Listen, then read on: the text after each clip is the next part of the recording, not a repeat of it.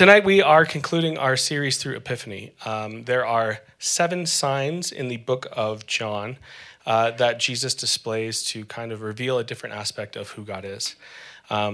We, 1 week, combined 2 signs into one, and I made the decision this last week when we decided to combine Ash Wednesday and Fat Tuesday that we're going to skip over one of the signs. So this is the last one. We skipped one. If you've been paying attention, I apologize for that. But this story that we're looking at tonight is a very famous story about Jesus and one of his friends who dies, and Jesus isn't cool with that and does something about it. It's not going to be a long talk tonight. I don't know if you can hear it in my voice. I've been real sick the past month, like many of us. I have not slept I've slept somewhere between 2 and 4 hours a night. I just realized sometime today when I couldn't figure out why I couldn't think. It's been like 2 to 4 hours for a week that I haven't slept. So I've got some brain fog. I've got a lot of things going on, but I'm here. We're all here. We're going to do our best.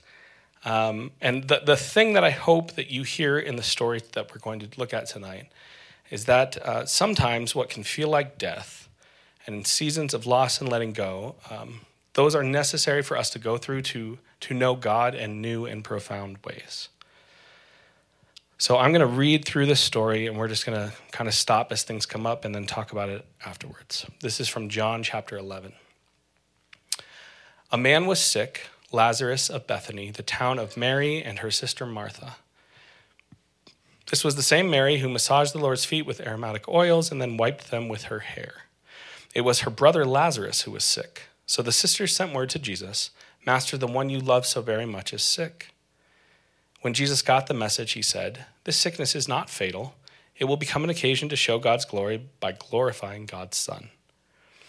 Jesus loved Martha and her sister and Lazarus, but oddly, when he heard that Lazarus was sick, he stayed on where he was for 2 more days. After the 2 days, he said to his disciples, "Let's go back to Judea." They said, "Rabbi, you can't do that. The Jews are out to kill you, and you're going back?" Jesus replied, "Are there not 12 hours of daylight? Anyone who walks in daylight doesn't stumble because there's plenty of light from the sun. Walking at night, he may very well stumble because he can't see where he's going." He said these things and then announced, "Our friend Lazarus has fallen asleep. I'm going to wake him." The disciples said, this is exactly what I would say in this scenario, "Master, if he's gone to sleep, he'll get a good rest and wake up feeling fine." Jesus was talking about death. His disciples thought he was talking about napping. Whoops. Then Jesus became explicit. "Guys, Lazarus died, okay? And I am glad for your sakes that I wasn't there. You're about to be given new grounds for believing. Now let's go to him." That's when Thomas, the one called the twin, said to his companions, "Come along, we might as well die with him." Now, this is, that little line, this is one of like 3 things that we get from the disciple named Thomas that we all know as Doubting Thomas. And it bothers me so much that that's the thing that he's known for, because this is such a beautiful image of him being just like courageous and loyal and like diehard. Like he's basically, Jesus' followers have said like, "Hey, if you go to Jerusalem, they're gonna kill you." And Jesus is like, "Yeah, let's go." And Thomas is like, "Okay, well, we're not gonna let him die alone, so let's go with him." Let's keep going. When Jesus finally got there, he found Lazarus already 4 days dead.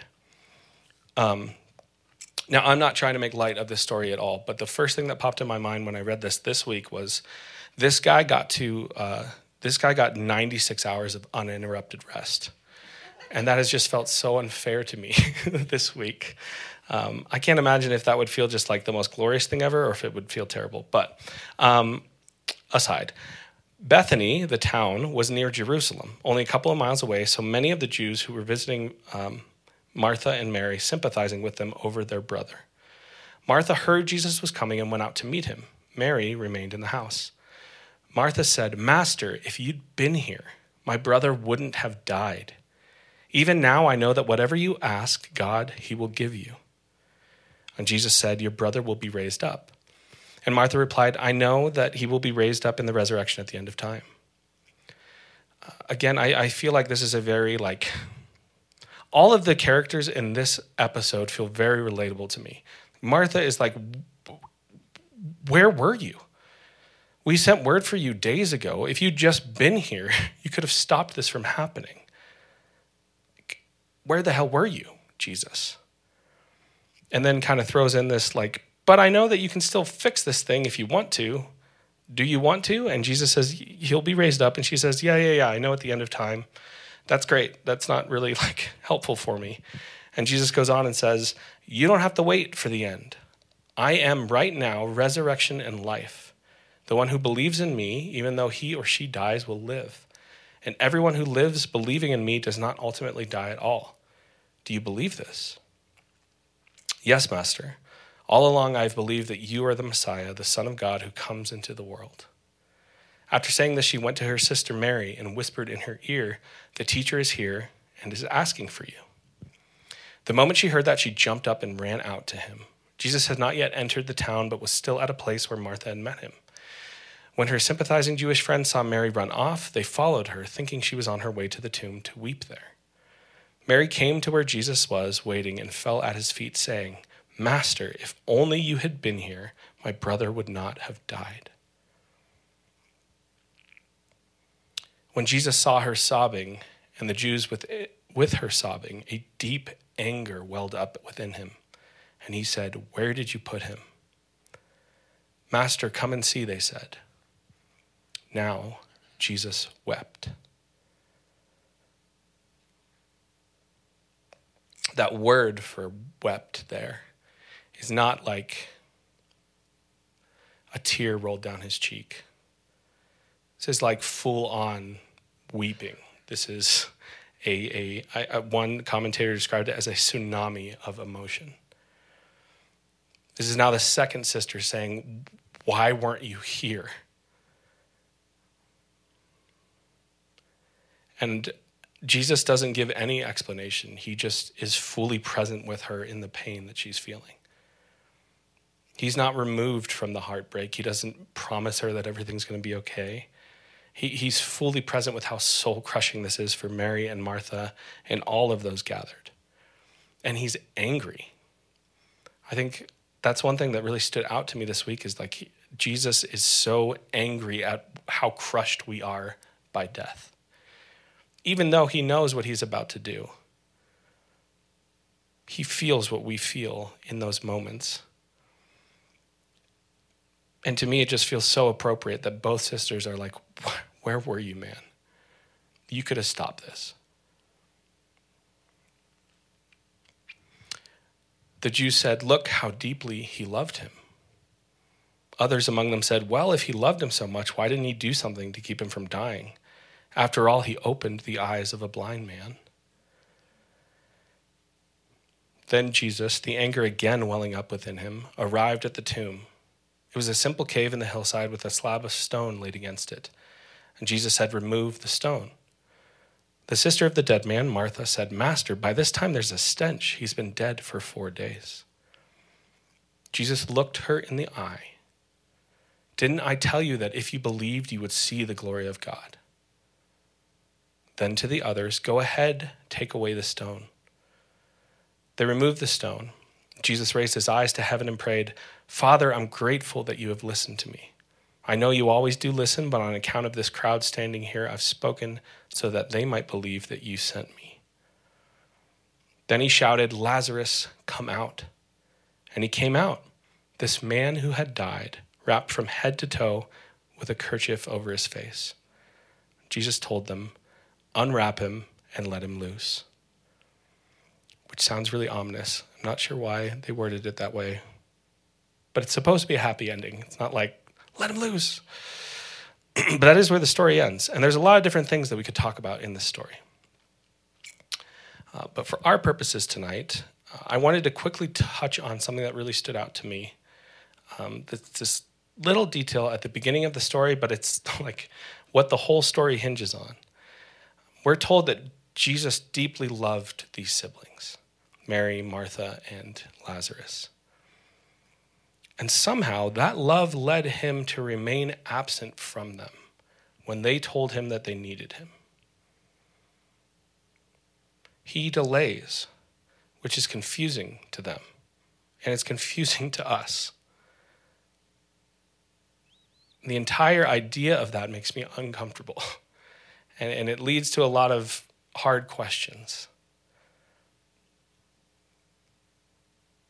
Even harder questions if that's where the story ended. But what we find in this particular story is that his absence was necessary for them to see God's glory in a new and profound way. And he loved them enough that he wasn't going to rob them of that experience. I don't know that I could do that. But I wonder how often that's true for us when we feel God's absence and when we suffer. Jesus seems so slow in coming to Lazarus, right? It seems like he showed up way too late. But as we see in the story, it's never too late. Even when everyone is convinced that all is lost, Jesus shows that there is no loss and no tragedy. There's nothing in heaven or on earth or under the earth that can place us beyond the reach of his infinite love and abundant life. He, as he says, is the resurrection and life. He has conquered death. But if we're honest, a lot of time it doesn't feel like death's been defeated. You don't need me to tell you that.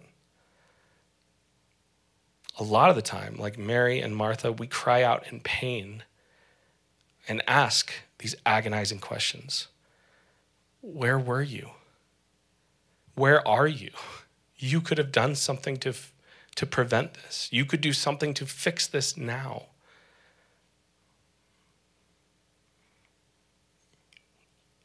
We cry out about our jobs, our illnesses, our sicknesses, our finances, our children, people we've loved and lost, our communities in pain. We cry out about famine and hate and war.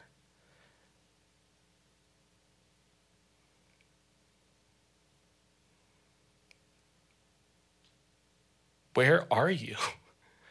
Can't you do something about this? And even as we cry out in anguish, we live and wait in hope. We want and hope that God will act in God's good time, and that death will not have the final word, and that the day of resurrection will come. And I think in this story, even though we know how it's going to end, if we put ourselves in the story, I think one of the most hope-inducing moments is when Martha's already says that she believes that Jesus can bring her brother back from the dead. She already believes that he is the Son of God. And yet, when Jesus tells her, like, your brother will come back to life, when Jesus goes to remove the stone, she's like, don't do it. It's going to smell terrible because he's been dead for 4 days. Like, what are you guys doing? And Jesus turns and looks to her and says, didn't I tell you that if you believed, you would see the glory of God? It's like this moment where he's saying to her, it was necessary for you to go through this, to see this amazing thing that is about to happen. What can feel like death and loss and letting go was necessary for you to go through to see God's glory in a new and profound way. I hope that word can be hope for us in the suffering that is present around this room tonight. The suffering that is going on in your lives that maybe no one knows about. The suffering that has been going on in our community for the past at least 6 months.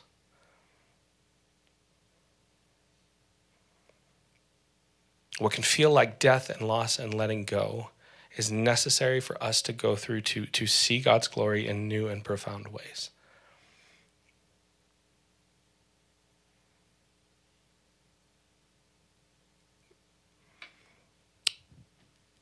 And on some level, I mean, that's that is enough to take home. And I hope that that is what you remember from tonight. But this is also the same hope that we have behind the season that we're entering into, the season of Lent. Lent is a season of the church calendar that starts next Wednesday. When we'll talk about it more next week. But because we meet on Tuesday nights, it can kind of sneak up on us. And so I try to talk about it at least a week ahead of time to give everyone some time to be thinking about it. Lent is a period of letting go in hopes of fostering a closeness with God. It is a season of loss and letting go that leads to life. Lazarus had 4 days in the tomb, and we spend 40 days pursuing resurrection and life. Lent can be a necessary season of rest for our souls. And that is what we're going to be focusing on together throughout the season of Lent, rest for our souls and what kind of prevents us from actually resting. But before next week, I want you to think about what are the things that make you feel alive? What makes you feel rejuvenated? What makes you feel just acutely aware of the presence of God? What gives you rest? I think this is what you and we are invited to pursue in the season leading up to Easter that we're starting next week. Resurrection and life. Rest for our souls. Would you pray with me?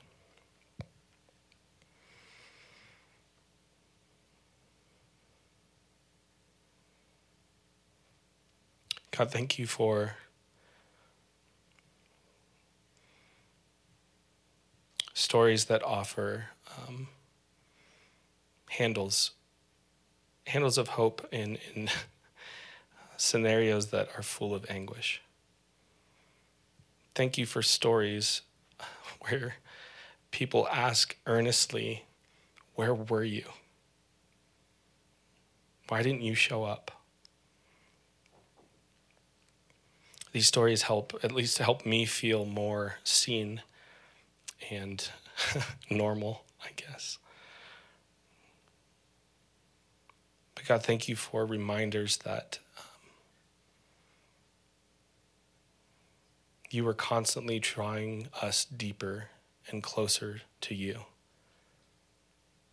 And that loss and letting go and even what can feel like death can be necessary means for us seeing a new and profound depth of your glory.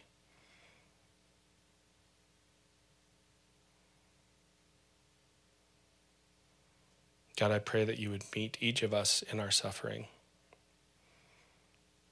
to give us hope and remind us that you are still present with us.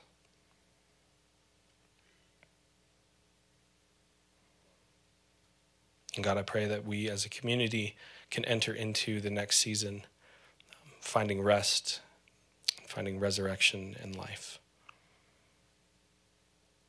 We love you. Amen.